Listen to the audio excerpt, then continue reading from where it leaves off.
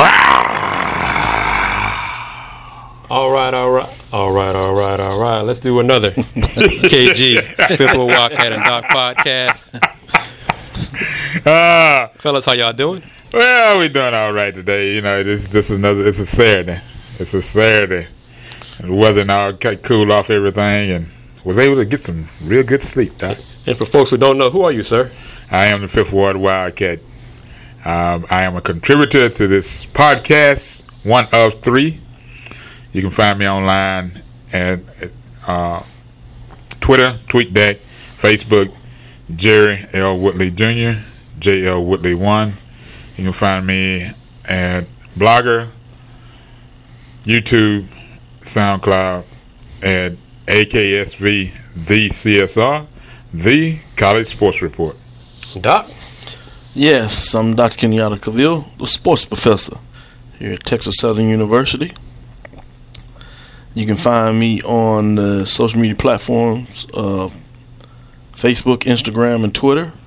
That's Dr. Kenyatta Cavill, DrKenyattaCavil. Again, that's DrKenyattaCavil. You can also catch my show on SoundCloud at Dr. Cavill's Inside HBCU Sports Lab with Ryan McGinty, Mike Washington, Charles Bishop. You can catch it live on KKBQ 92.9 HD2 FM. If you do not have the ability to catch it live, go back to that podcast on SoundCloud and catch it whenever you would like, because it's on the go and ready for you. I'm doing well, though. I'm in the building. All right. Now we're going to talk, because I think I have it set up correctly for basketball. It's on the Houston Round Bar Review Facebook fan page going live right now. Gentlemen, these KG Fifth Ward Wildcat and Doc podcasts, we're not going to talk about any emails. We're not going to talk about anything and being sarcastic. We're going to give it to you real, give your opinion, tell you the truth, and we're not going to backtrack 2 days later and say, oops, I didn't mean what I said. Fellas. Absolutely. Gonna lay it out USA there. basketball, the men are 4-0. First two games were impressive. Look at who they played. Exactly. They beat China 119-262 in game one. No NBA players. USA beat Venezuela next game 113-69. No NBA players. Third game, a little bit more of a struggle. Australia only won 98-88. NBA players. And then most recently, serious struggle, only beat Serbia 94-91. NBA and college players. So that's great analysis. What happened to? And that's the truth. That's what happened.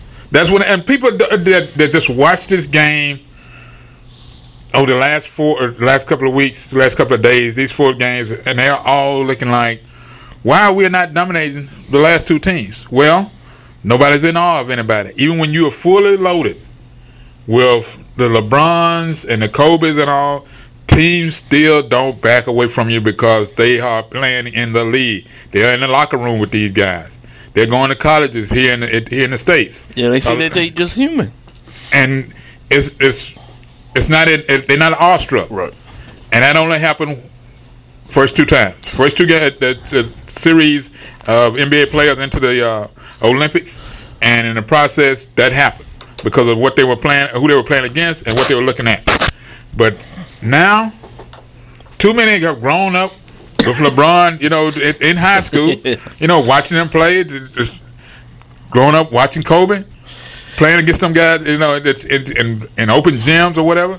They are not, these countries, those 2 teams, Serbia and Australia, they are not in awe. And France tomorrow features Tony Parker, who's won a couple of championships. And if you think about it, this is actually a part of what they wanted to take place with the Olympics. True. Is that the fact that the game would spread across the world and you would have many people playing the game, which means at some point you're going to get enough of them playing the game and that they're going to play at a very high level, which means they get a chance to play in the NBA, also in college, which means eventually they're going to go back and play for their national team, and you're going to have some very good teams. So I think this is for folks that really study and watch the game, understand that in a lot of ways, this is the way it's supposed to be. And this could be good for the game in the long term. And the fact that Coach K is having to call timeouts now and correct some things, I think it's good. I agree. And it's drawing interest, and people are staying glued to the TV. You know, no blowouts. It may be early on, but that catch-up, second quarter, and the 10-minute quarters are really starting to show the difference between 12-minute quarters and 10. Less time, and the European players are adjusting a lot quicker because they know that's not an extended play. And the game against Serbia, they did two things well. One, they didn't allow the Team USA to get in stretched runs, meaning they didn't get in transitions. I think they only had maybe about 4 or 5 transition baskets all night. The Serbians, they ran some backdoor picks, some screens, some rollouts, spread the floor, made that extra the third and fourth pass, got an open shot, and were back down court. And played in a half-court defense a lot. The Americans, I think, the Team USA, I'm in agreement with KG. They probably need to get into a little bit more zone, or at least use it in certain times and all to kind of like to get teams out of those jumpers, because I saw some shots last night they were put up. That was an extended 3-point shot. I was kind of shocked about that. But they were getting Serbia was getting the same thing done all night long. And that kind of like bothered me because the adjustments weren't coming quick enough. And Coach K couldn't get enough chemistry going to get an extended run. And I think that comes from guys not being able to practice, because that was mentioned over and over by Doug Collins that, it's the league is a league, and they're pretty much in control of that team. I mean, even though they're playing for Team USA, NBA is still the NBA. Am I wrong, KG? No, you're right. And going to touch on this, and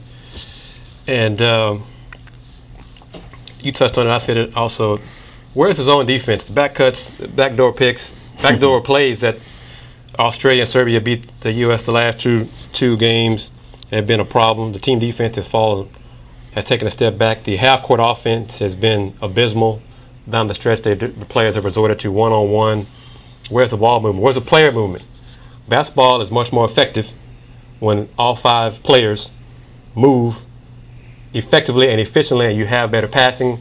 It's much harder to defend a player who's moving as opposed to standing still. True. And let's contrast. USA women's basketball. It's a different story. First bug whipping. 121-56 over Senegal. 1-0. Let's see, game 2, it beat Spain by 40. I think Spain is ranked number 2 in the world. 103-63. Then they beat Serbia 110-84. And then the closest so far, that was 26. And they beat Canada Friday 81-51. So that's the lowest point total, was 81 points. And next up will be Sunday when they play China. Another beatdown. Move to 5-0. Then they start. It is what it is. Quarterfinal play, then move to medal rounds. So I doubt anything will happen with the U.S. women's basketball team like it happened to the U.S. women's soccer team. No offense to Hope Sullivan and the squad, but the women's basketball is going to get to the medal round, and then we'll go from there. I'm not going to guarantee gold, anything like that, because Australia still stands in the way because they're undefeated in the other opposite group. But Group A, Australia's 5-0. USA is 4-0 in Group B before they beat China tomorrow. So you won't have to worry about the women's basketball team calling anybody cowards? I doubt it, sir. I doubt that. I don't think it have any problem with that style of play, questions, anything of that sort. So, yes. They did what they needed to do to win. So, we'll talk about that. Oh, I agree with you. Exactly. Let's go into that a little bit more. Because what it boiled down to, they knew what their strength was. And that wasn't being aggressive and extending the field out. It was being closed in. Don't spread the Americans out, because we aren't great one-on-one team play. And it all boiled down to get out shots, close them in, box them in, get the defenses all jumble up, and where you don't have to worry about switching. You in there, as they say, that zone defense, and you got help, and that's basically what they did. Yeah, for those that like a open game, going back to basketball, you'll see some teams that will trap you to try to speed up the game because they want to play fast break, up tempo ball. But a lot of times it means you have players that can play that style of basketball, which is similar in soccer. You see teams that may not be as talented and have as many skilled players. They'll play a defensive approach to the game where they'll pack it in. You've seen some of the best teams in the world. Oh, yes. Italy, yes, on the men's side, has won, a World Cup playing that style, where they literally packing in, will play you on the counter, which means if you're a offensive team, that means you have to be that very serious in terms of setting up your offensive opportunities. You need to take advantage of them, and you just need to understand that is what takes place when you have a team of that scale. So I agree with you totally. They did what they needed to do and ultimately got the victory. Two more basketball-related things. We're going to shift gears, and we're going to go back to the KG, Fifthville Wildcat, and Doc Facebook page for our second Facebook Live segment. The accident that I had the last podcast worked out. It boosted both our pages, so I'm trying it again to see if we get responses on both. Give us a little boost on both ways. So hey, you do what you got. Sometimes accidents work out in your favor. So sounds good. We got the Rockets NBA schedule was announced this week. Rockets first, I think 7 of the first 9 games this season will be on the road. I know Wildcat is now truly overly impressed with the Rockets thus far. The current makeup of the team with Harden, Eric Gordon, and Ryan Anderson, and the new pieces to the team. But real quick, let me just say that the Rockets will open the season October 26th in LA versus the Lakers. Game's going to be on ESPN. Then they'll go on the road to Dallas, play the Mavericks on the 28th. Then come home and home with the Mavericks. Game will be Sunday, October 30th. Go back on the road to play the defending champion, Cleveland Cavaliers, and LeBron James and crew on Tuesday, November 1st. That game is already slated for NBA TV. Then they quickly go to New York for a game against the Knicks on November 2nd, followed by another game on the road Saturday, November 5th versus the Hawks. Another game on the road November 7th versus the Washington Wizards. And then wrap it up November 9th versus the San Antonio Spurs. Also a road game. And they come home for their second home game of the season out of the first 9, Saturday, November 12th versus the San Antonio Spurs. So you get the Spurs twice in the first 3 weeks of the season. So we'll see how those first 9 games where the team stands. It's going to be a good test for Coach Mike D'Antoni and his offensive firepower Rockets and the defensively challenged Rockets as well. Wildcat? You just mentioned something. Defensively challenged, offensively high power. We're going to find out. I mean, the only person, the only new acquired that I'm familiar with is Eric Gordon. Everybody else, including the draft picks that they picked up, I'm not that overly impressed with. Don't know him that well. And it boils down to I really hadn't paid that much attention to the other teams and all they were playing for, and the college kids and the kid from the big guy from China that's supposed to be coming. I don't believe he'll be here this year. Zhou Qi. Yeah. Now that was the other thing that's been a question mark. That's kind of like been mentioned around in the gyms and stuff.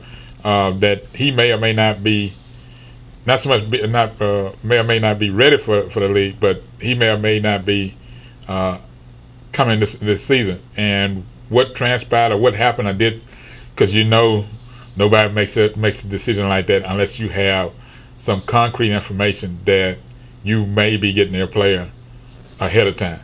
Are we in another situation with like Yao or what? Answer. He's not Yao, man. I don't know a lot of details on his situation specifically, but he is definitely not similar to Clint Capella when on draft night, Clint Capella told the media after he was drafted, "I will be playing for the Rockets this season.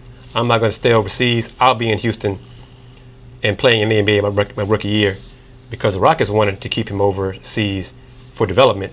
And Clint told everybody there on the phone call, no.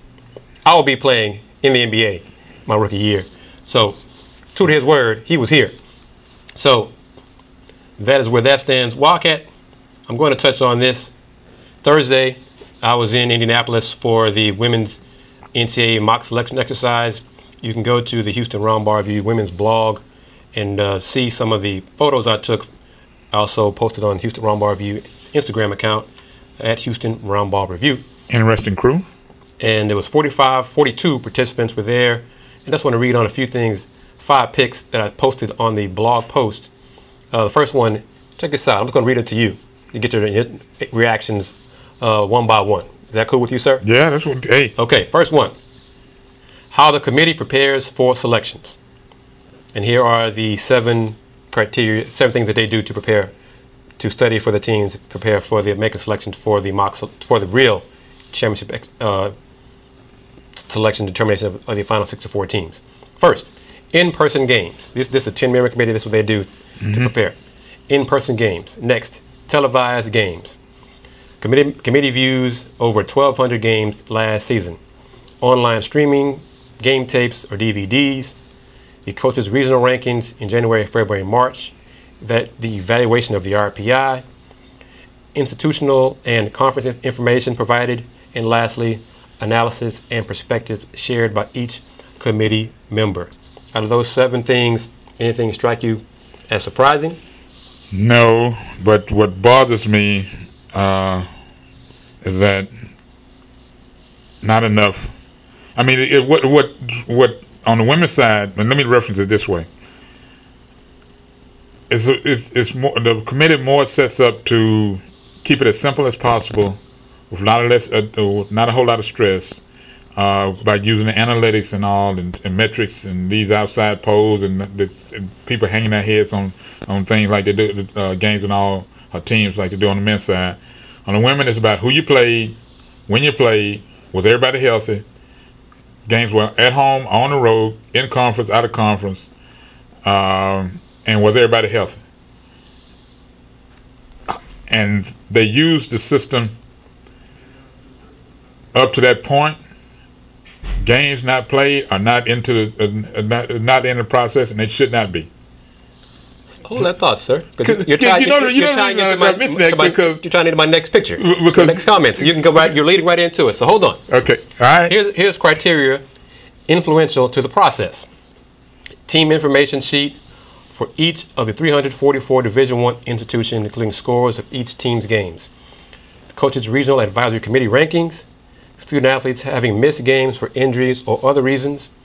Conference tournaments. Other information as shared by each committee member. And this is a final point. The committee members are assigned specific conferences to monitor during the regular season, and all members attempt to watch games from all over the country. Not influential in the process. Performance by a team or conference in a previous NCAA tournament. Lobbying of committee members by coaches or administrators. And lastly, getting a certain amount of teams from a conference into the tournament. Let me say that one more time. Getting a certain amount of teams from a conference into the tournament, because that is one of the perceptions that some people have, that you just want all the Power 5, all the Big 12 members to be in the tournament. And they're not qualified. And that is not the case. They aren't qualified. The other thing, hopefully, having been through the process before, one of the things that you come away with, don't underschedule non-conference games. And I reference that by meaning NAIA, Division II, teams like that, since the NC2A has forced teams to get away from those exhibition type jump teams, as they call, where they would bring in a bunch of all-stars, put it around with some college and some high school and some college and some ex-pro players to play exhibition games. Since everybody's done away with that, it behooves you to your advantage to schedule, even if you have to schedule a neighbor. Which needs to happen more than it does, especially here in Houston. But I digress a little bit. Not a whole lot of hope. And let you talk more about that. As Doc joins us again, because we have a special guest in the studio who has a gift for future supporters of the podcast. That's right. Our T-shirts have arrived. Well, let me ask this question here. Thanks to Ramon Thompson of Cultural Concepts. He's chilling over there in the seat. We may put him on blast or bring him on camera if he wants to walk over here and get him on doing a Facebook Live. Is he prepared for his fantasy football draft coming up? So, yeah, that's a question you need to ask him. Bring a shirt, sir. Bring a shirt. We're going to put it on camera, too. But lastly... You got products. Lastly, let me read this last thing here. The committee selection priorities, and this is where the subjectivity gets into it for determining the process of teams for the tournament. The ability to elevate, that means big time games, who steps up in big time games. The availability of talent, bad losses, common opponents, competitive in those losses, conference record, early competition versus late competition, head-to-head, non-conference record, overall record, regional rankings, relative strength of schedule, RPI, significant wins, strength of conference, and lastly, winnability. Now, I've said those things in alphabetical order. Different committee members place different emphasis on each of those criteria. Personally, when we do during the mock selection, I place more emphasis on non-conference opponents, or RPI, who you play, who you beat, who you lose to. That's mine in a nutshell right there. Some folks, value things differently.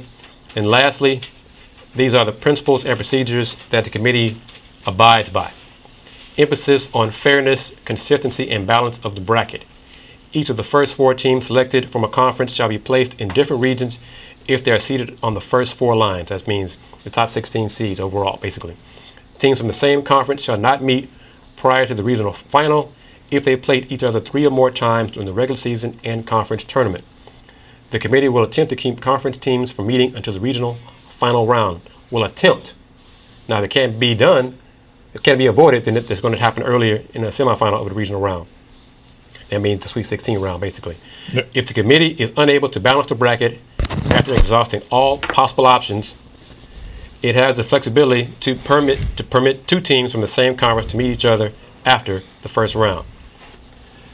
Joining us now in the background, holding up one of our quality shirts, Cultural Concepts' own Ramon Thompson. Hold it up, sir. Walk up a little bit closer so folks can see that KG, Fifth Ward Wildcat and Doc podcast shirt right there that new folks will order and purchase. They can go to the HoustonRoundBallReview.com website, go to the KG, Fifth Ward Wildcat and Doc link, and you'll see how you can purchase shirts via PayPal, place those orders. We can mail them out to you as soon as you make the payment.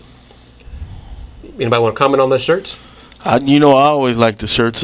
We've had different designs in here. One of the things that I have to bring out is the fact that one of my students, former students, as to say, in the sport management program that is actually working now with Texas A&M University women's basketball, he was responsible for doing the design concept of the Texas, obviously where we're located, and putting the sporting basketballs and football and baseball inside the logo there. So that was really something I liked when they created design. And then Cultural Concepts here with Ramon did a great job of taking that design and putting it on a T-shirt with the name of our podcast, the KG, Fifth Ward Wildcat and Doc podcast, as you can read, with our saying, the overtime coverage of your favorite sports.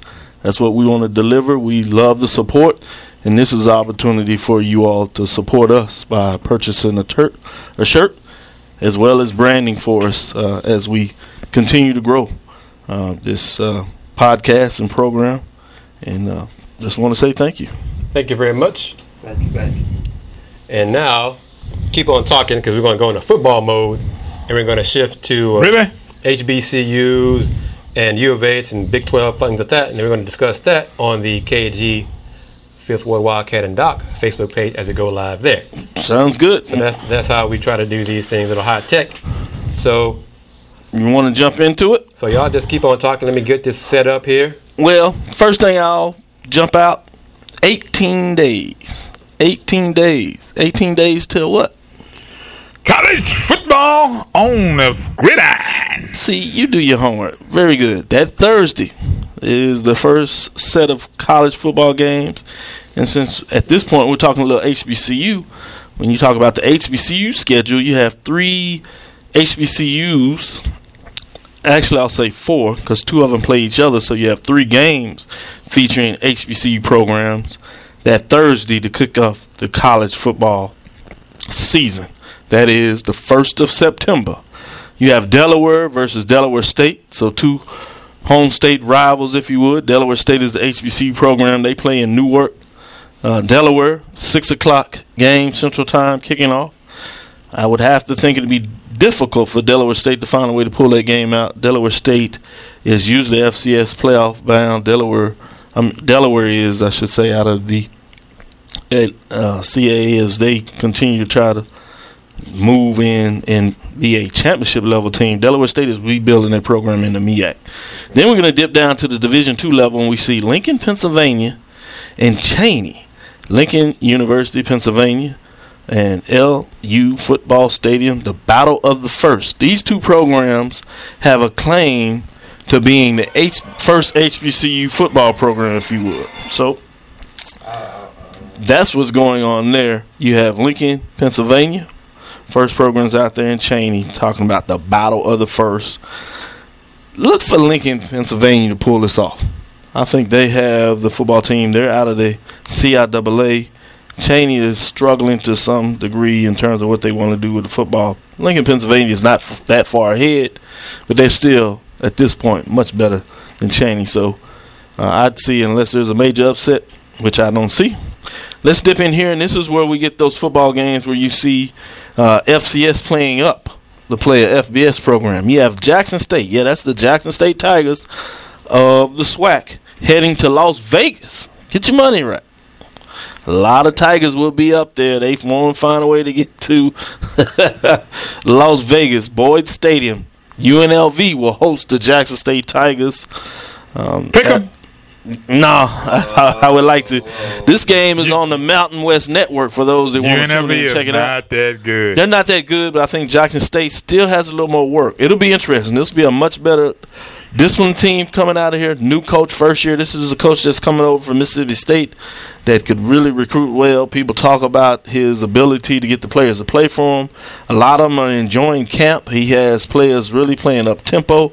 He's going to try to run the ball much more than they've done in the last couple of years when they had the passing oriented. They had the Hawaii quarterback that set the records a couple of years ago. Can't think of his name, but he's no longer the offensive coordinator.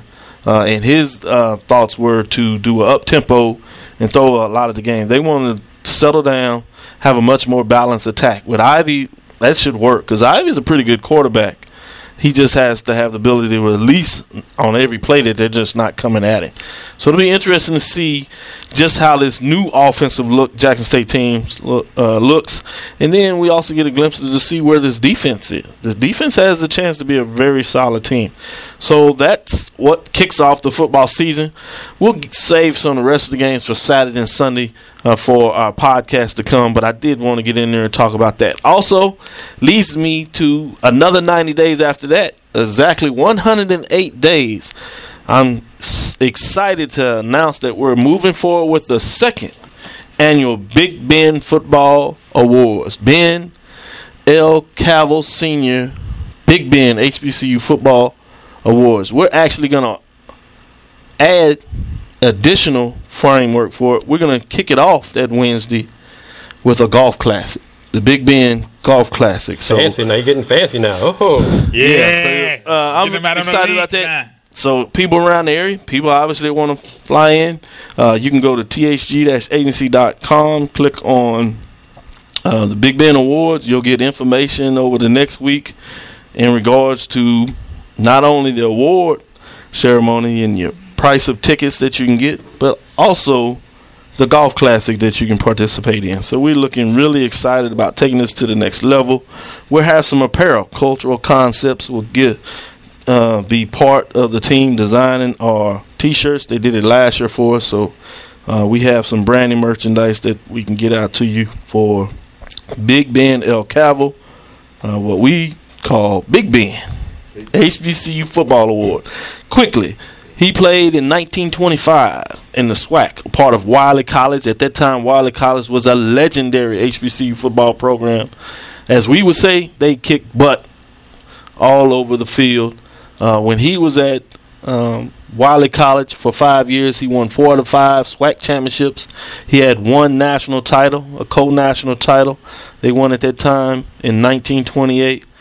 Black College All-American in 1929, as he was just a tremendous player. That was by the Pittsburgh Courier, and those that have done their homework understands that the Pittsburgh Courier would be equivalent in these days to like the USA Today in regards to how it's a national paper.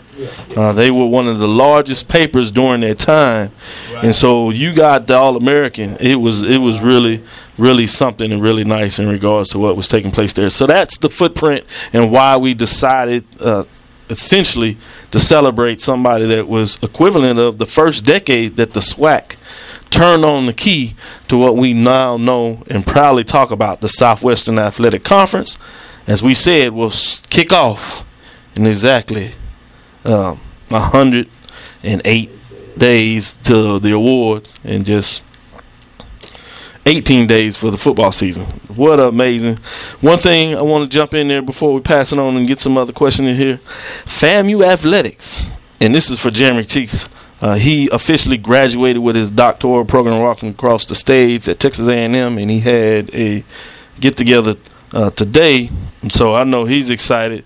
But the FAMU Athletics, they unveiled their new jerseys. The MEAC Conference, or at least 10 of the 13 schools, signed essentially a apparel-wide deal with Nike. And you all know the brand of Nike. And people just really get excited about Nike, particularly young folks. And so that's what they'll be wearing, the Nike gear, and it looks pretty nice. You can go to the website, or you can go to Twitter, I should say, go to FAMU Athletics if you want to check it out. They unveiled today a all-orange color Nike emblem swoosh, if you would, above the letter on the left collar with the numbers. They're in white, trimmed in a green, and then they have a stripe going down the pants that talks about the old terminology you hear about FAMU that's been there forever, strike. So they have the word strike in a strip, if you would, on the side of the pants legs in green, and the word strike written in that in the orange that they have on. So that gives you a little update on HBCU sports. As everybody's in the camp, we actually got some inside information from true, that's right. We sure did. Umpire referee, and we asked the questions. We wanted to know, what were your thoughts? This, to us, is one of the most unbiased. This is exclusive and unbiased frameworks you can talk about. Many of us, as professional as we are, we try to be unbiased, like to be unbiased, but oftentimes you like the coach. You might slant some things in a way at least be favorable. We asked, what did you think? He said, looking good, more discipline. We went a little further into detail. What about the quarterback? Yeah, we're talking about TSU scrimmage today, practice today. Texas Southern University. He said he sounded a little concerned. He said quarterback needed a little work. Wasn't quite being able to put the ball where it needs to be. Basically, he was saying accuracy. But then, when the quarterback was accurate, there was another problem. Wide receivers could not hold on to the ball. So while they're going to be much more disciplined, they still have time, 18 days before the first game against Prairie View down. Well, actually, for that game, it'll be 20 days because that's on Sunday. 21 days on Sunday, if you would, at 5 o'clock. That game will be on ESPN2, ESPNU. And so it'll be interesting to see that matchup between two rivalry teams to kick off the football season. Yeah, you're right, Ramon. That is a tough way to do it. You either get a win or a loss in the not only your season column but in the conference column. So it'll be interesting. Also, I had a chance to go down myself to Prairie View last Saturday as they kicked things off and watch them getting in it. Very organized practice. They look very excited, very intent, going through the drills. But like many teams, everybody looks to some degree good in terms of kicking things off. We'll find out when the rubber meets the road in this new stadium. Who's going to be there to show off? Who's going to come out of there excited? Talking about, yeah. Who's going to get the victory? Well, we get a look closer. I'm going to tell you my inside thoughts on this matchup probably the week before the game. Sounds good. And we're going to shift gears into some U of H football coverage. Then we're going to go into Big 12. And since I'm a U of H alum, that's going to be some interesting conversation. Two things. And I think we're going to do the Big 12 discussion on audio only. So there's a tease for the video Facebook Live folks. We're going to shut you down and go strictly to audio. So check us out on SoundCloud.com and iTunes for the rest of our podcast for that. NCAA.com has 2 articles, and one of them is 10 non-conference games to plan your schedule around. First one, week 1, number 13 Oklahoma versus number 13 Houston, September 3rd, 11 a.m. Central Time. There's a little paragraph. An absolutely stacked first Saturday of the season wastes no time getting off to what should be a thrilling start. Let's do it. Beyond just being a battle between 2 highly touted teams, the offenses that each carries should make this one a shootout. Both the Sooners and Cougars averaged over 40 points per game last season, ranking in the top 10, and have legitimate Heisman candidate quarterbacks in Baker Mayfield and Greg Ward Jr. This might be the game to watch if you can only carve out time for one in the first week. Next, NCAA.com article. College football, 5 non-Power 5 teams to watch in 2016. First on the list, Houston. Coming off a 13-1 season. You talking about the Houston Cougars? Of course. Right here in our backyard? I sure am. Yes, sir, indeed. The Houston Cougars. That's right. Okay. We're not the Ohio State, but we are the Houston Cougars. Coming off a 13-1 season, Houston remains poised for another impressive season.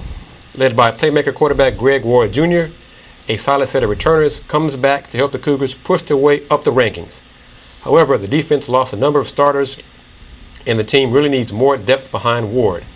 Still, ever since head coach Tom Herman stepped foot on the field to shake up the team, Houston has developed into a program worth paying attention to. Right now, the team is poised to make a good run at another bowl game. However, if the Cougars pull out a win in the season opener by upsetting Oklahoma, they may prove to some that they might be moving up farther than a bowl game. And that means playing for the Final Four football-wise, so let's keep your eye on that. Next, hype or hoax? It's the ESPN.com insider information on the website. I'm a subscriber to this behalf for years. It helped me get my Sam Andrews Black Fans Football Championships a few years ago. Doc and Ramon know what I'm talking about right there. Hype or hoax? Are the Wolverines, Cougars, and Huskies really that good? I'm not going to talk about Michigan or Washington. Whatever. So we get the skim on down to U of H. Houston Cougars are preseason ranked 13th in the coaches poll. Among the 3 teams being examined, Houston is arguably most deserving of the summer hype. The Cougars have recorded 4 10-win seasons in the past decade, including last year's high school high record of 13 victories, capped by a 38-24 win against Florida State in the New Year's Six Bowl. Quote, "What they did to Florida State, wow," end quote, a Big 12 coach said. Houston returns standout quarterback Greg Ward Jr. and, most important, coach Tom Herman, viewed as college football's ultimate rising star.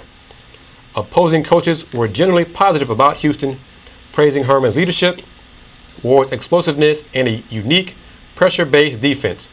But most don't see Houston making a legitimate playoff push. Quote, "They've got a great team back," a Power 5 assistant said, "and in all facets of the game, Tom's recruiting at a much higher level. It's a different matchup today, obviously, than it would have been a couple of years ago," end quote. Ward is the only signal caller other than Clemson's Deshaun Watson to eclipse 2,000 passing yards and 1,000 rushing yards in 2015. He accounted for 38 touchdowns, 21 rushing, 17 passing last year, and threw only 6 interceptions, ranking 15th nationally in total QBR. A Power 5 assistant coach called him a balancer of talent disparities between Houston and Power 5 opponents elsewhere on the field. Quote, "He fits perfectly in their system," said a coordinator who faced Houston last year. "The field is so spread out that there are always seams for him to run. He can always run for 6 or 7 yards and keep the chains moving. He's a dangerous kid," end quote. I'm going to move down a little bit. Houston's defense garners much less attention, but could be the group to watch in 2016. The Cougars returned top playmaker Stephen Taylor at linebacker and add 5-star recruit Ed Oliver to a solid defensive line. Last season, Houston quietly finished 20th nationally in points allowed and 8th against the run. Quote, "They show you a lot of different looks, a lot of different blitzes, very, very aggressive," said an offensive assistant who faced Houston last year. "And they've got athletes on the field," end quote. Sum it up here, this is something you need to watch. Houston's biggest challenge, ironically, is the off-season hype it has generated. Several coaches who faced the Cougars last season said the element of surprise is gone. Oklahoma will be ready. So will Louisville, which Houston beat in Week 2 last season, end quote. When you're playing a team, the coaches can tell that this team is really good, but the players don't see them as a big-time program. A coordinator who faced Houston last year. So the players, by the time they figure it out in the middle of the third quarter, Houston has confidence and then the pressure's on. Whereas now, every team will know what they're getting into. They're not going to sneak up on anybody this year, end quote. That's true. I don't think they're going to step up on it. No. And as Coach Harmon mentioned during Media Day, he now has an experienced front line. Even though it's 1 year removed, they are experienced. Those guys got walk-ons. I mean, he basically went through, I think, 6 changes. A couple of those guys were walk-ons that weren't on scholarship, that were just on campus. And when the call went out, the Cougars answered. They ended up going to a bowl game and winning, which tells a lot about the city of Houston, that campus. The Central Campus, University of Houston, has talent walking on campus that can play. This area is a fertile recruiting hotbed. Teams come in, they think they've got all the talent, took it away with them, found out the hard way. Offensive linemen are still here to be had. And Coach Herman and his crew, to their credit, found them, coached them up, won games. And with that, we're going to go to audio. Thank you very much for watching our Facebook Live. Thank you for the comments we got tonight. So now, fellas, let's do some Big 12 talk. Okay, because I got to talk about this. I got to read it. Go ahead. Because when it came out yesterday, let me just go to the I got to just read it because I'm not really sure what I think about this. The Big 12's work toward expansion is starting to get underway, and the conference is reportedly interviewing 17 schools for possible inclusion. Those 17 schools are going to be doing video presentations with the conference to prove or display their worth to the Big 12 conference members. 17 schools. Here are 14 of them, and I'm going to read before I scroll down to I think the other 3. But the 14 of them are, we know most of them: Cincinnati, Houston, BYU, South Florida, UCF, UConn, Memphis, Colorado State, Boise State, Tulane, Temple, East Carolina, SMU, and New Mexico. That's the first batch of 14. New Mexico? The last 3 are San Diego State, UNLV, and Northern Illinois. All right. Yes, that look on your face, Doc, says it all. Okay. All right.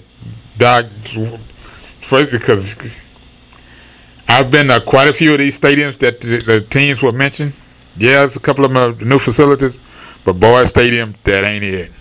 I mean, they host the bowl game, the Las Vegas Bowl, but the program is not where it's a money grab for someone coming in. I mean, they're getting some things done, and they don't get the support that, even though they're in Las Vegas, they don't get the support that they get with the basketball program. I mean, football, it just doesn't happen. And the last time they had a great quarterback was Randall Cunningham. Well, and that's UNLV. Yeah, Mm-hmm. I mean they've had some guys that were good, but Randall is the one that stands heads and shoulders above everybody else through that program. You are absolutely correct, but I don't want to necessarily dissect 17 of these teams. We'll be on here all day, right? But if we want to go through that, we can. But I will respond to UNLV. I would surmise that the reason that UNLV is on this for two basic reasons: the region that they're in. Okay, Mountain West. For the professional teams, not just the Mountain West, but the professional team, everybody's trying to get into Las Vegas. Well, this is somebody looking at the landscape of Las Vegas being this new hotbed city, if you would, where that's where they're trying to look. Well, it's appease the television people. As well as, remember, as you mentioned, the bowl game. That bowl game is tied into what network? Who owns that bowl? Yeah. Tell the listeners that may not know. ESPN. Yeah. ESPN. Yeah. So remember, they had a huge article that came out that said that networks were not very excited about them expanding because they thought it was a money grab. So I would surmise that one reason, or two of the reasons I just told you, that UNLV is even getting this FaceTime is to try to appease these multiple facets that we're talking about. I think the bigger talk that should come out of this, not necessarily which teams fit, whatever. To be honest, I could openly tell you I have some bias which teams I think would be in for various reasons. One, because I have a colleague who has been working on this in the background really consistently to make sure that his institution gets into the Big 12 for versus reasons. So I think that's important. But not even from a bias, as I'll close out and pass it back to my colleagues to continue this, is the fact, really, the Big 12, it's obvious that the schools do not have a consensus of who they would like to see in the league. That's the only way you get to 15, 16, 17 schools on the list, is that at this point there's not really enough presidents within the Big 12 to create a consensus of what are the top 2, 3, 4, maybe 5 teams that you would like to see, or even better, you would like to see somebody say, all right, these are the 2 schools we want, let's go get them. You know, let me say, excuse me, Wildcat. Brett McMurphy of ESPN doesn't have UNLV on his list. He has 18 teams now, and instead of UNLV, he has Air Force and Arkansas State to go with Boise State, BYU, Cincinnati, Colorado State. I refuse to believe that Arkansas State is on this list. But yeah, no disrespect to those Arkansas State fans. I just refuse. And the presentations have already begun because Boise State is already on the internet. Their I guess PowerPoint presentation, the video, whatever, has been posted on the Idaho Statesman.com website as well as CBS Sports. You can Google it and see their presentation that they've already made to the Big 12 or will make to the Big 12. And it includes President Obama in some of the slides. You know, that's impressive. First of all, however they got that good thing or not, but you know, I just said it's impressive. I don't know if it's gonna work when you talk about the state of Texas. My question is, how do you get to this point? I mean, you it's easy. You got to this point, as you eloquently talked about several times. Is the commissioner? You question. I still to this day, and I'm gonna stick by this. I'm gonna stick by it. At some point during this process, that's not going to go well. Bowlesby will not be the commissioner when this all gets resolved. There will be somebody else. How can this go well? The only way it can go well is if they get up off their high horse and make a decision on one. First of all, 2 teams or 4. because they hadn't even done that. They hadn't even gone to that point yet. From what I'm finding out, You right. From what I'm finding out, a great they point. have not gone to either. They want to expand to 12 or to 14 because it's got to be an even number. Well, we know that, and that is true. But the fact that they don't know 12 or 14 is an excellent point that you're telling them. The second thing is you've got a due date that's coming up that you've already set on the calendar by both the member schools, the conference, and the network, And the notification of those schools that you're bringing in to their previous conference. right? They won't have the luxury of what do we do now? We just got invited. How quickly do we make this move? Because once you make that move, you and I both know websites can be changed and all, overnight, whatever. But money situations, Doc, And contracts. contracts, that's a long process. You can say it's going to be short, Very but long. when somebody says, No, you're right. Contracts are you're long. not getting any Because you're money. going to get the lawyers involved. Right. And you can either get it resolved quickly, No.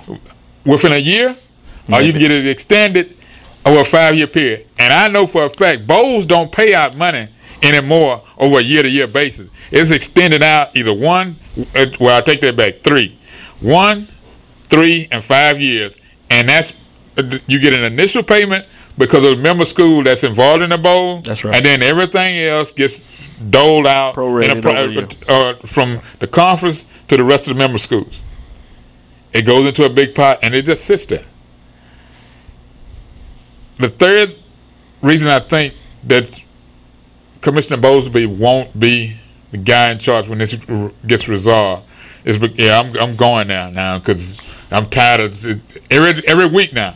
I mean, my blog now is pretty much all about the Big 12 for the wrong reason because they are basically sitting out there not understanding, one, what they have, two, why do they want to change it, and whether it's for personal reasons, as I said, because Doc, you and I both, all three of us know, member schools, they looking at their dollar signs. If my athletic department is dependent on a certain amount of money coming in because I don't have a big enough fan base, I'm gonna be against an increase of schools because it's cutting down on my money.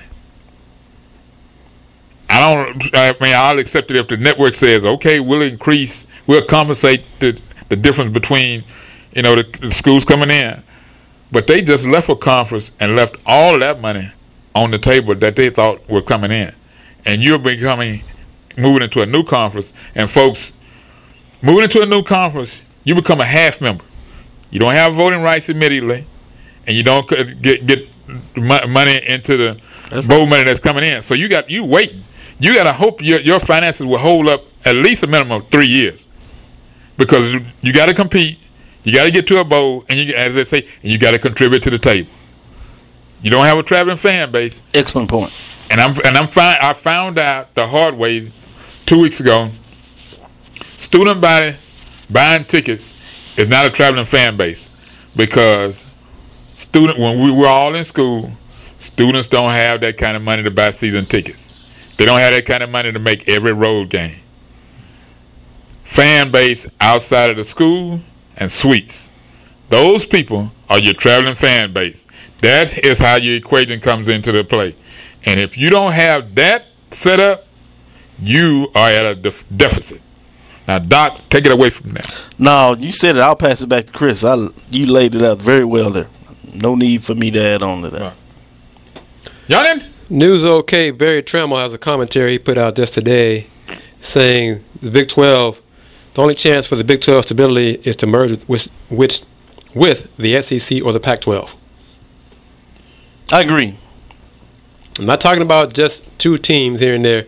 The Big 12 itself should merge with the SEC or the Pac-12. Like I said, this is Barry's. And we know which one is not going to happen. So this is a commentary. Just a Well, essentially what will take place is it may not be a full merger evenly while all Big 12 members go. But at some point it looks like that at the rate that you're talking about, unless the person that they bring in after Bowlesby's can somehow right this ship, which to me looks near impossible, I think you're going to see the Big 12 implode, and you'll see teams go to the SEC, Pac-12, and even to the Big Ten. Let's go back a few days and talk about BYU. What's taking that so long? Athlete Ally writing the letter, and 24 other organizations writing a letter to the Big 12 to not permit BYU into the Big 12 because of their stance against LGBT people. Thoughts on that? It makes sense. This is the political framework that we see going on has clearly positioned themselves in the marketplace.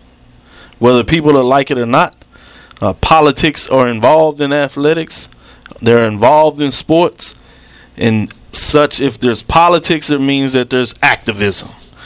And we've seen activism in collegiate sports anywhere from the student, in terms of college athletes, all the way up to people on the outside that are trying to influence what takes place. So this is another case where what's taking place, and you have the stance with the BYU that the LGBTQ community is not comfortable with, and if they're not, I think it's their right to voice their opinion.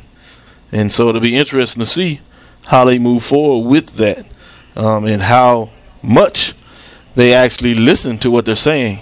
And they might not say they're listening much, but I have to believe to some degree that they're listening. And you already have the issue on the table with BYU, where many people thought they'd cleared the hurdle where they would say that they would be taken as just a football member. But so that just complicates things for them. And it just makes it a more and more of a challenge for BYU to find their place in the Big 12, when a lot of people, let's think about how far this has gone. When this original conversation started, BYU was one of the preeminent institutions that many thought were almost assuring.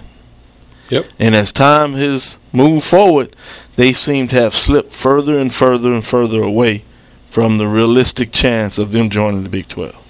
In a lot of ways, I think this helps U of H.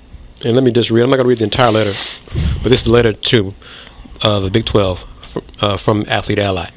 Dear Commissioner Bowlesby, this is dated August 8th. We are writing to express our concerns about Brigham Young University's candidacy for Big 12 conference membership. As organizations committed to ending homophobia, biphobia, and transphobia both on and off the field of play, we are deeply troubled by this possibility. We feel it would be extremely problematic to include BYU in your conference expansion for the following reasons. Adding BYU would be inconsistent with Big 12 conference membership values. Wow. Currently, the Big 12 as a conference is overwhelmingly LGBT inclusive. Doesn't say Q, but Q as well. 9 out of 10 of your member schools have explicit protections for students based on their sexual orientation.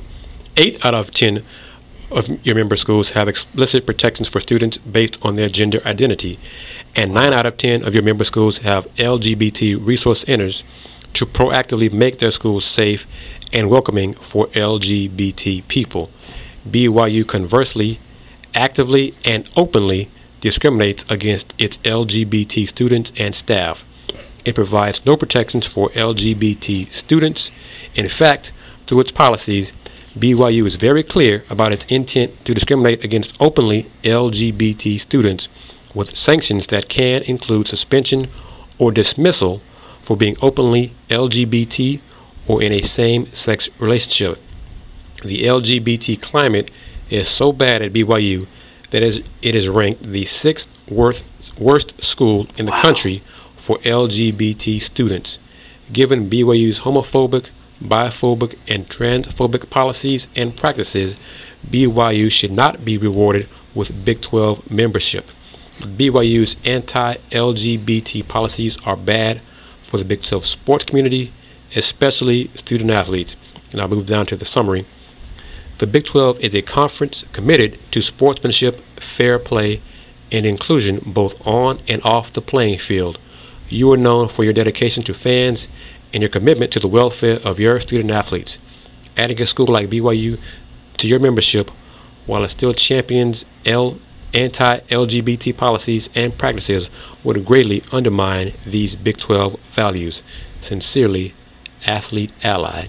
And here's the list of the groups that signed the letter: Athlete Ally, Campus Pride, Equality Federation, Equality North Carolina, Gay and Lesbian Center of Southern Nevada, GLAD, Kalamazoo Gay Lesbian Resource Center, Land Illegal, National Center of Lesbian Rights. 25 groups. So it's a lot of powerful groups in here. And for those, and let me just say this is my opinion, not speaking for Doc and Wildcat. For those folks, I've seen on message boards earlier this week when this letter came out about I'm not sure I want politics or the squeaky wheel to get involved in getting U of H into the Big 12. They don't want the U of H to be in because of this. Well, how dare these minorities seek equality? Where do you think they are? America? Yeah, great point. With that, I would be interested in finding out what is the 10th of the 9 of the 10 schools that doesn't have this. I would hesitate to put on the table as Baylor. I would assume the reason I would assume that, and whether it is or not, is not the point that I'm ultimately trying to make. So I will definitely make sure people understand that. But with the issues that are going on with Baylor, I think it makes it even more of a challenge when you look at BYU, another private institution. And you could see where Baylor possibly would be an ally for BYU. But this makes it just even more of a challenge to see how BYU can get over that hurdle.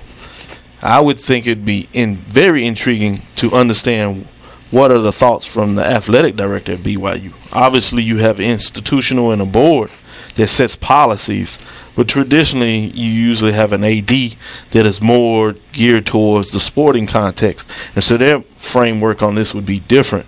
But obviously he has to answer to folks. But I'm sure once he saw this letter going public, I'm sure he just really banged his head against the desk and was like, this is not the right time to have this go out. And BYU is already in the news for honor code, sexual assault, things how they've handled or not handled issues on campus, federal lawsuits because of those issues.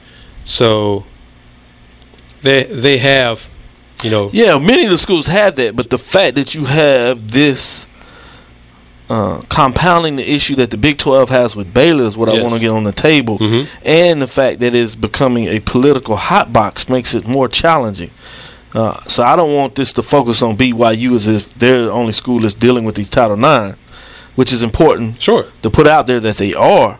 But where it becomes more of a challenge is when you keep compounding all these various issues on top of what the issues we just eloquently talked about in regards to the Big 12. It just is like oil and water. It makes it a very difficult challenge on top of all the positive things that they bring to the table.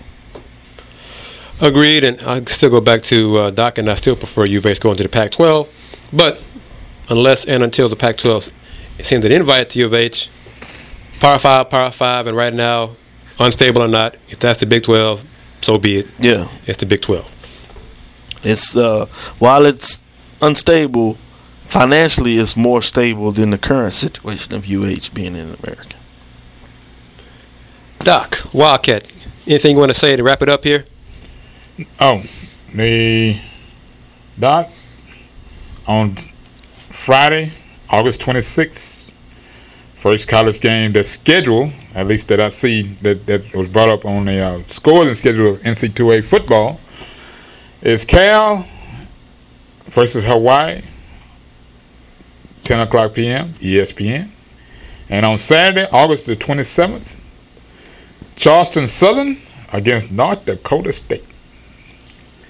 And that is that. That is all I have as far as college football getting started.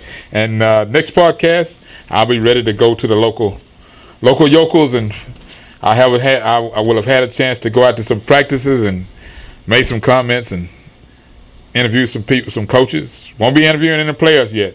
As I say, they hadn't done anything yet. And like Coach said, they hadn't done anything yet. It's a new day and a new time. Right. But the one thing that we will see, and I mentioned it to KG earlier today, first year coaches, Labor Day, it has not changed. The first year guy got it done. Yeah, the last couple of years, the first year coach has been able to get it done. So it'll be interesting to see. Will that continue on this year? Oh, yeah. In just 2 weeks, I'll give you my updates and what I think will be the outcome of that game based on the matchups. I want to hear a little more of what's taking place in the camps before I release that. But our preseason poll will be coming out in the near future, so we'll get you that information and let you know how I see the top 10 coming into the season. And then at the end of the season, we'll get to match it up and see just how accurate I was about forecasting what will take place at the end of the year, particularly in regards to the SWAC with the SWAC championship game and the champion of the MEAC and the SWAC in regards to the Celebration Bowl in Atlanta. And I will be at both. And I want to acknowledge new football SID at Prairie View, Dwayne Lewis. I'm getting your emails. Thank you. Dwayne Lewis is a good friend of mine, and I was happy to hear. Last time I talked, he and I talked, I had a lengthy conversation. TSU was at the championship in Birmingham. That's been a long while. That's been a while. That's been a while. With that, I'm the sports professor, Dr. Kenyatta Cavill.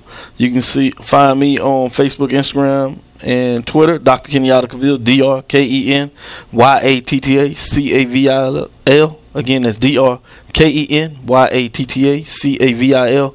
You can listen to me live every Tuesday from 6 to 7 at Dr. Cavill's Inside the HBCU Sports Lab on KKBQ 92.9 FM HD2.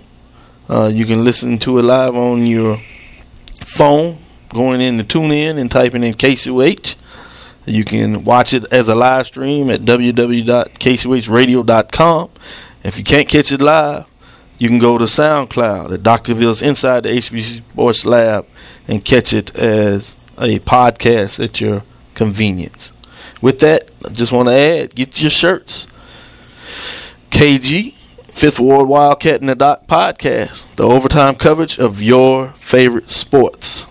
This is the Fifth Ward Wildcat. You can find me online at Facebook, TweetDeck, Twitter, JL Woodley 1, Jerry L. Woodley Jr., YouTube, SoundCloud, Blogger, Blogspot, AKSV, The CSR, The College Sports Report. And I am KG of the Houston Roundball Review, HoustonRoundballReview.com, Houston Roundball Review on YouTube, Houston Roundball Review on Instagram. You can catch our podcast of the KG, Fifth Ward Wildcat and Doc on iTunes, Pod Directory, and SoundCloud.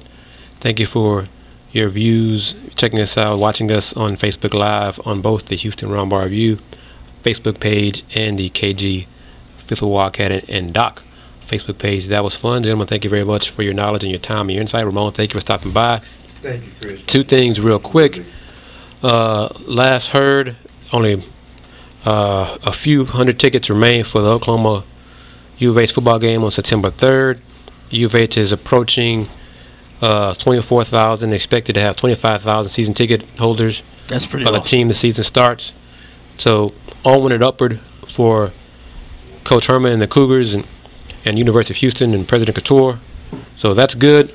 Going to wrap it up as I always do. Go ahead. Throw in there. It looks like we might have two sellouts, both on the season ticket side and definitely Labor Day Classic. Tickets are going rapidly fast. My understanding, they expect a sellout in regards to tickets on the marketplace as early as next week. Who's buying? Is it the PV folks buying the tickets, or the TSU, or just everybody? They didn't even send tickets to TSU. Everybody buy tickets. It's PV, man. PV. They didn't even send. I'm gonna say it one more time. They didn't even send tickets to TSU. Oh, they put it on the website and said if you want tickets, go online and purchase the tickets. So I would suggest that majority. When I say majority, I'm saying nearly all the tickets have been bought up for Prairie View people as they want to make it a purple out. Not to disrespect Texas Southern, but there's 15,000 seats in here, and they wanted purple. Man, PV that's being totally disrespectful. Because teams, I tried to soften it up. I know, but I'm gonna go there because teams, even if they don't respect it, You know, they basically said, we'll send y'all, crumbs and all, but you basically telling me, let everybody know straight up, we don't care about y'all. This ain't y'all game. This our stadium. You on our campus. If you want to come up here, you come on. But other than that, hey, you sit at the parking lot. So you can watch it on ESPNU. Watch it on ESPNU. I don't care about you. I got my own building. Hey, you abide by my rules. You're a visitor. This is my house, and I don't care about you at all. I hate to wait. I'll tell you what, Doc, folks can say what you want, but you and I both were sitting there last year at the dinner, at the luncheon. Yes. That's gonna be a point of emphasis. That's gonna be a point of emphasis. Folks may show up just to hear that. Yeah. Because I'm gonna tell you, it was a lot of people from the Touchdown Club even called. They said, "What was that about? What was that about?" And then ask them, do you have them? How can I get to the link to the see what I saw? Send it to them. You can get this. You can go to AKSV DCSR. Great. You need to see it. Search up TSU Prairie View Luncheon for Labor Day Classic, and there it is for you in live and living color. It's pure entertainment. And so we will be there. Yes. On the Hill for a show. Correct? Yes, it'll be a show. So tune in for that. And more details for that as we get closer and closer to that game. And I'll try to be sober by that time. After, especially if U of H beats Oklahoma, because I'm not promising you anything if U of H upsets Oklahoma on September 3rd. So, but two things real quick. I almost forgot this. This is mentioned on my Women's Hoops blog at HoustonRoundBarReview.com.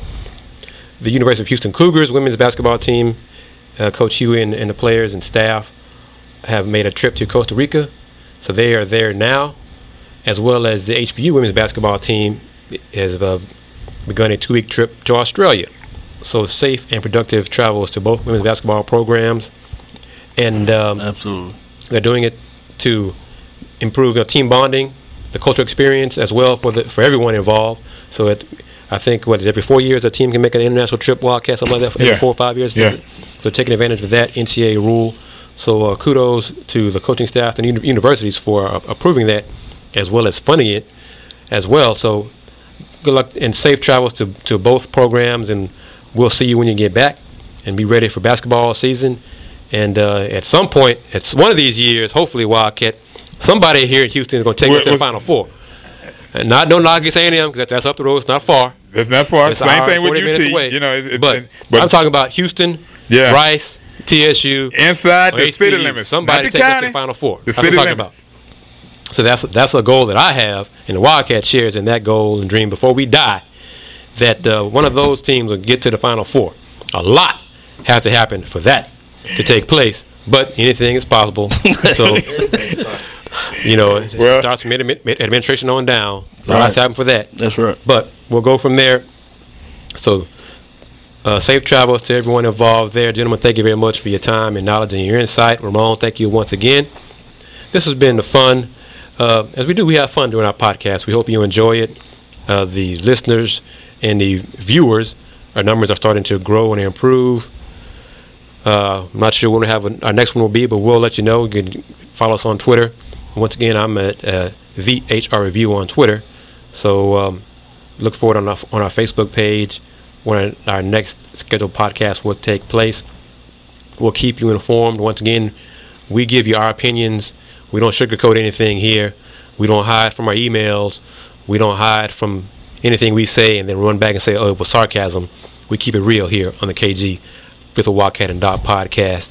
Thank you very much for your time, knowledge, and insight. I'm going to wrap it up as I always do. In conclusion, be true, be cool, and do more.